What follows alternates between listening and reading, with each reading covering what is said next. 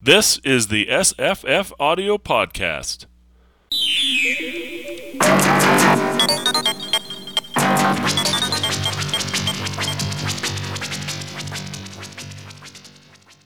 This week's podcast is a recording of Cool Air by H.P. Lovecraft.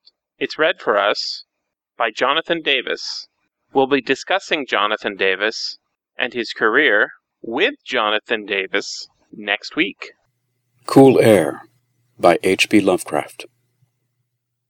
You ask me to explain why I'm afraid of a draught of cool air, why I shiver more than others upon entering a cold room, and seem nauseated and repelled when the chill of evening creeps through the heat of a mild autumn day.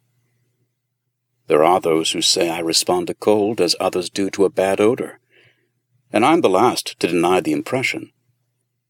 What I will do is to relate the most horrible circumstance I ever encountered, and leave it to you to judge whether or not this forms a suitable explanation of my peculiarity.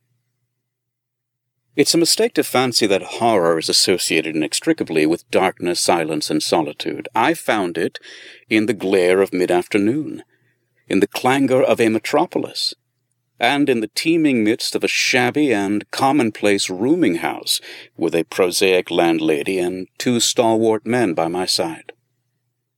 In the spring of 1923, I had secured some dreary and unprofitable magazine work in the city of New York, and being unable to pay any substantial rent, began drifting from one cheap boarding establishment to another in search of a room which might combine the qualities of decent cleanliness, endurable furnishings, and very reasonable price. It soon developed that I had only a choice between different evils, but after a time I came upon a house in West 14th Street, which disgusted me much less than the others I'd sampled. The place was a 4-story mansion of brownstone, dating apparently from the late 40s, and fitted with woodwork and marble whose stained and sullied splendor argued a descent from high levels of tasteful opulence. In the rooms, large and lofty, and decorated with impossible paper and ridiculously ornate stucco cornices, there lingered a depressing mustiness and hint of obscure cookery. But the floors were clean, the linen tolerably regular, and the hot water not too often cold or turned off, so that I came to regard it as at least a bearable place to hibernate, till one might really live again. The landlady, a slatternly, almost bearded Spanish woman named Herrero, did not annoy me with gossip or with criticisms of the late-burning electric light in my third-floor front hall room, and my fellow lodgers were as quiet and uncommunicative as one might desire, being mostly Spaniards, a little above the coarsest and crudest grade. Only the din of streetcars in the thoroughfare below proved a serious annoyance. I had been there about 3 weeks when the first odd incident occurred. One evening at about 8, I heard a spattering on the floor, and became suddenly aware that I'd been smelling the pungent odor of ammonia for some time. Looking about, I saw that the ceiling was wet and dripping, the soaking apparently proceeding from a corner on the side toward the street. Anxious to stop the matter at its source, I hastened to the basement to tell the landlady, and was assured by her that the trouble would quickly be set right. "Ay, Dr. Munoz," she cried as she rushed upstairs ahead of me. "He have spilled his chemicals. He is too sick for doctor himself. Sicker and sicker all the time, but he will not have other for help. He is very queer in his sickness. All day he take funny-smelling baths, and he cannot get excited or warm. All his own housework he do. His little room are full of bottles and machines, and he do not work as doctor, but he was great once. My father in Barcelona have heard of him. And only just now he fix an arm of the plumber that get hurt of sudden. He never go out, only on roof, and my boy Esteban, he bring him his food and laundry and medicines and chemicals. Ay, my God, the salmoniac that man use for keep him cool. Ay, Mrs. Herrero disappeared up the staircase to the 4th floor, and I returned to my room. The ammonia ceased to drip, and as I cleaned up what had spilled and opened the window for air, I heard the landlady's heavy footsteps above me. Dr. Munoz I had never heard, save for some sounds as of a gasoline-driven mechanism, since his step was soft and gentle. I wondered for a moment what the strange affliction of this man might be, and whether his obstinate refusal of outside aid were not the result of a rather baseless eccentricity. There is, I reflected tritely, an infinite deal of pathos in the state of an eminent person who's come down in the world. I might never have known Dr. Munoz had it not been for the heart attack that suddenly seized me one forenoon as I sat writing in my room. Physicians had told me of the danger of those spells, and I knew there was no time to be lost. So, remembering what the landlady had said about the invalid's help of the injured workman, I dragged myself upstairs and knocked feebly at the door above mine. My knock was answered in good English by a curious voice some distance to the right, asking my name and business. And these things being stated, there came an opening of the door next to the one I'd sought. A rush of cool air greeted me, and though the day was one of the hottest of late June, I shivered as I crossed the threshold into a large apartment whose rich and tasteful decoration surprised me in this nest of squalor and seediness. A folding couch now filled its diurnal roll of sofa, and the mahogany furniture, sumptuous hangings, old paintings, and mellow bookshelves all bespoke a gentleman's study rather than a boarding-house bedroom. I now saw that the hall-room above mine, the little room of bottles and machines which Mrs. Herrero had mentioned, was merely the laboratory of the doctor, and that his main living quarters lay in the spacious adjoining room whose convenient alcoves and large contiguous bathroom permitted him to hide all dressers and obtrusively utilitarian devices. Dr. Munoz, most certainly, was a man of birth, cultivation, and discrimination. The figure before me was short but exquisitely proportioned, and clad in somewhat formal dress of perfect cut and fit. A hybrid face of masterful, though not arrogant expression was adorned by a short, iron-gray full beard, and an old-fashioned pince-nez shielded the full dark eyes and surmounted an aquiline nose which gave a Moorish touch to a physiognomy otherwise dominantly Celtiberian. Thick, well-trimmed hair that argued the punctual calls of a barber was parted gracefully above a high forehead, and the whole picture was one of striking intelligence and superior blood and breeding. Nevertheless, as I saw Dr. Munoz in that blast of cool air, I felt a repugnance which nothing in his aspect could justify. Only his lividly inclined complexion and coldness of touch could have afforded a physical basis for this feeling, and even these things should have been excusable considering the man's known invalidism. It might, too, have been the singular cold that alienated me, for such chilliness was abnormal on so hot a day, and the abnormal always excites aversion, distrust, and fear. But repugnance was soon forgotten in admiration, for the strange physician's extreme skill at once became manifest despite the ice-coldness and shakiness of his bloodless-looking hands.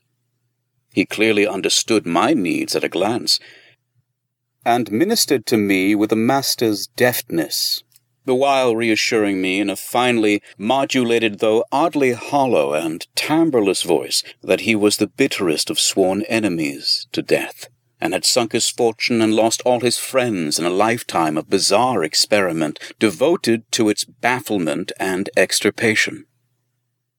Something of the benevolent fanatic seemed to reside in him, and he rambled on almost garrulously as he sounded my chest and mixed a suitable draught of drugs fetched from the smaller laboratory room.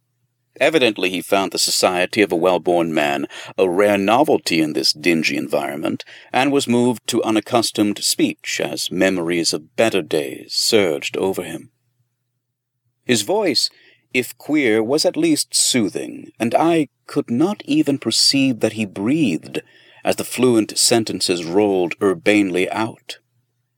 He sought to distract my mind from my own seizure by speaking of his theories and experiments, and I remember his tactfully consoling me about my weak heart by insisting that will and consciousness are stronger than organic life itself, so that if a bodily frame be but originally healthy and carefully preserved, it may, through a scientific enhancement of these qualities, retain a kind of nervous animation, despite the most serious impairments, defects, or even absences in the battery of specific organs.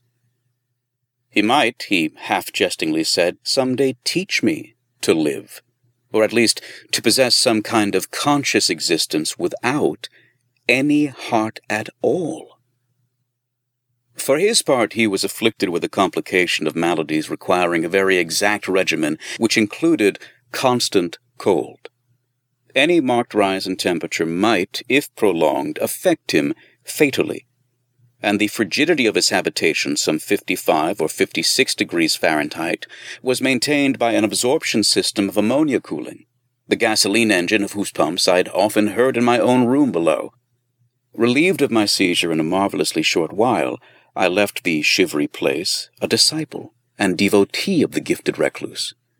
After that, I paid him frequent overcoated calls, listening while he told of secret researches and almost ghastly results, and trembling a bit when I examined the unconventional and astonishingly ancient volumes on his shelves. I was eventually, I may add, almost cured of my disease for all time by his skillful ministrations. It seems that he did not scorn the incantations of the medievalists, since he believed these cryptic formulae to contain rare psychological stimuli which might conceivably have singular effects on the substance of a nervous system from which organic pulsations had fled. I was touched by his account of the aged Dr. Torres of Valencia, who'd shared his earlier experiments and nursed him through the great illness of 18 years before, whence his present disorders proceeded. No sooner had the venerable practitioner saved his colleague than he himself succumbed to the grim enemy he'd fought. Perhaps the strain had been too great, for Dr. Munoz made it whisperingly clear, though not in detail, that the methods of healing had been most extraordinary, involving scenes and processes not welcomed by elderly and conservative Galens. As the weeks passed, I observed with regret that my new friend was indeed slowly but unmistakably losing ground physically, as Mrs. Herrera had suggested. The livid aspect of his countenance was intensified, his voice became more hollow and indistinct, his muscular motions were less perfectly coordinated, and his mind and will displayed less resilience and initiative. Of this sad change he seemed by no means unaware, and little by little his expression and conversation both took on a gruesome irony, which restored in me something of the subtle repulsion I had originally felt. He developed strange caprices, acquiring a fondness for exotic spices and Egyptian incense, till his room smelled like a vault of a sepulchred pharaoh in the Valley of Kings. At the same time, his demands for cold air increased, and with my aid, he amplified the ammonia piping of his room and modified the pumps and feet of his refrigerating machine till he could keep the temperature as low as 34 degrees or 40 degrees, and finally even 28 degrees. The bathroom and laboratory, of course, being less chilled in order that water might not freeze, and that chemical processes might not be impeded. The tenant adjoining him complained of the icy air from around the connecting door, so I helped him fit heavy hangings to obviate the difficulty. A kind of growing horror of outre and morbid caste seemed to possess him. He talked of death incessantly, but laughed hollowly when such things as burial or funeral arrangements were gently suggested. All in all, he became a disconcerting and even gruesome companion, yet in my gratitude for his healing, I could not well abandon him to the strangers around him, and was careful to dust his room and attend to his needs each day, muffled in a heavy ulster which I bought especially for the purpose. I likewise did much of his shopping, and gasped in bafflement at some of the chemicals he'd ordered from druggists and laboratory supply houses. An increasing and unexplained atmosphere of panic seemed to rise around his apartment. The whole house, as I've said, had a musty odor, and the smell in his room was worse. And in spite of all the spices and incense and the pungent chemicals of the now incessant baths, which he insisted on taking unaided, I perceived that it must be connected with his ailment, and shuddered when I reflected on what that ailment might be. Mrs. Herrero crossed herself when she looked at him and gave him up unreservedly to me, not even letting her son Esteban continue to run errands for him. When I suggested other physicians, the sufferer would fly into as much of rage as he seemed to dare to entertain. He evidently feared the physical effect of violent emotion, yet his will and driving force waxed rather than waned, and he refused to be confined to his bed. The lassitude of his earlier ill days gave place to a return of his fiery purpose, so that he seemed about to hurl defiance at the death demon, even as that ancient enemy seized him. The pretense of eating, always curiously like a formality with him, he virtually abandoned, and mental power alone appeared to keep him from total collapse. He acquired a habit of writing long documents of some sort, which he carefully sealed and filled with injunctions that I transmit them after his death to certain persons whom he named, for the most part lettered East Indians, but including a once celebrated French physician now generally thought dead, and about whom the most inconceivable things had been whispered. As it happened, I burned all these papers undelivered and unopened. His aspect and voice became utterly frightful, and his presence almost unbearable. One September day, an unexpected glimpse of him induced an epileptic fit in a man who had come to repair his electric desk lamp, a fit for which he prescribed effectively whilst keeping himself well out of sight. That man, oddly enough, had been through the terrors of the Great War, without having incurred any fright so thorough. Then, in the middle of October, the horror of horrors came with stupefying suddenness. One night, about 11, the pump of the refrigerating machine broke down, so that within 3 hours the process of ammonia cooling became impossible. Dr. Munoz summoned me by thumping on the floor, and I worked desperately to repair the injury while my host cursed in a tone whose lifeless, rattling hollowness surpassed description. My amateur efforts, however, proved of no use, and when I had brought in a mechanic from a neighboring all-night garage, we learned that nothing could be done till morning, when a new piston would have to be obtained. The moribund hermit's rage and fear, swelling to grotesque proportions, seemed likely to shatter what remained of his failing physique, and once a spasm caused him to clap his hands to his eyes and rush into the bathroom. He groped his way out with face tightly bandaged, and I never saw his eyes again. The frigidity of the apartment was now sensibly diminishing, and at about 5 a.m. the doctor retired to the bathroom, commanding me to keep him supplied with all the ice I could obtain at an all-night drugstore and cafeterias.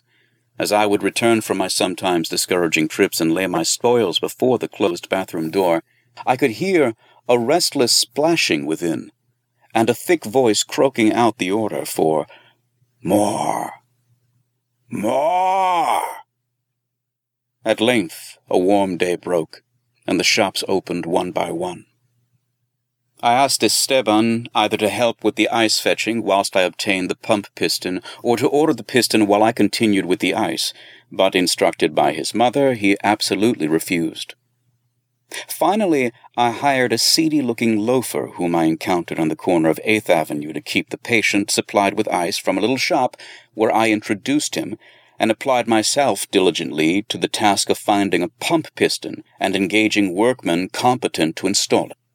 The task seemed interminable, and I raged almost as violently as the hermit when I saw the hours slipping by in a breathless, foodless round of vain telephoning, and a hectic quest from place to place, hither and thither by subway and surface car. About noon I encountered a suitable supply house far downtown, and at approximately 1:30 p.m. arrived at my boarding place with the necessary paraphernalia and 2 sturdy and intelligent mechanics. I had done all I could, and hoped I was in time. Black terror, however, had preceded me. The house was in utter turmoil, and above the chatter of awed voices I heard a man praying in a deep basso. Fiendish things were in the air, and lodgers tolled over the beads of their rosaries as they caught the odor from beneath the doctor's closed door. The lounger I'd hired, it seems, had fled, screaming and mad-eyed, not long after his second delivery of ice, perhaps as a result of excessive curiosity. He couldn't, of course, have locked the door behind him, yet it was now fastened, presumably from the inside. There was no sound within, save a nameless sort of slow, thick dripping. Briefly consulting with Mrs. Herrero and the workmen, despite a fear that gnawed my inmost soul, I advised the breaking down of the door. But the landlady found a way to turn the key from the outside with some wire device. We'd previously opened the doors of all the other rooms on that hall and flung all the windows to the very top.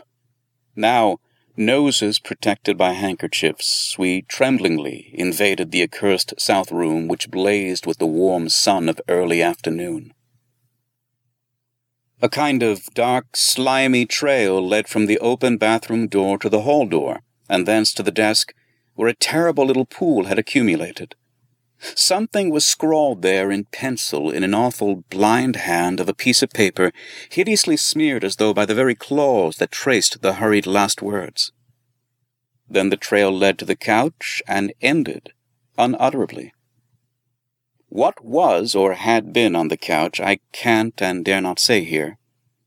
But this is what I shiveringly puzzled out on the slickly smeared paper before I drew a match and burned it to a crisp. What I puzzled out in terror, as the landlady and two mechanics rushed frantically from that hellish place to babble their incoherent stories at the nearest police station. The nauseous words seemed well-high incredible in that yellow sunlight, with the clatter of cars and motor trucks ascending clamorously from crowded 14th Street, yet I confess that I believed them then. Whether I believe them now, I honestly don't know.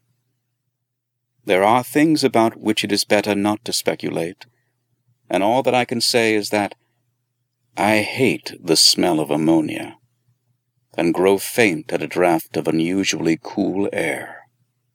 The end, ran that noisome scroll, is here. No more ice. The man looked and ran away. Warmer every minute, and the tissues can't last. I fancy you know. What I said about the will and the nerves and the preserved body after the organs ceased to work. It was good theory, but couldn't keep up indefinitely. There was a gradual deterioration I had not foreseen. Dr. Torres knew, but the shock killed him. He couldn't stand what he had to do. He had to get me in a strange, dark place when he minded my letter and nursed me back. And the organs never would work again. It had to be done my way. Preservation. For you see, I died that time, 18 years ago.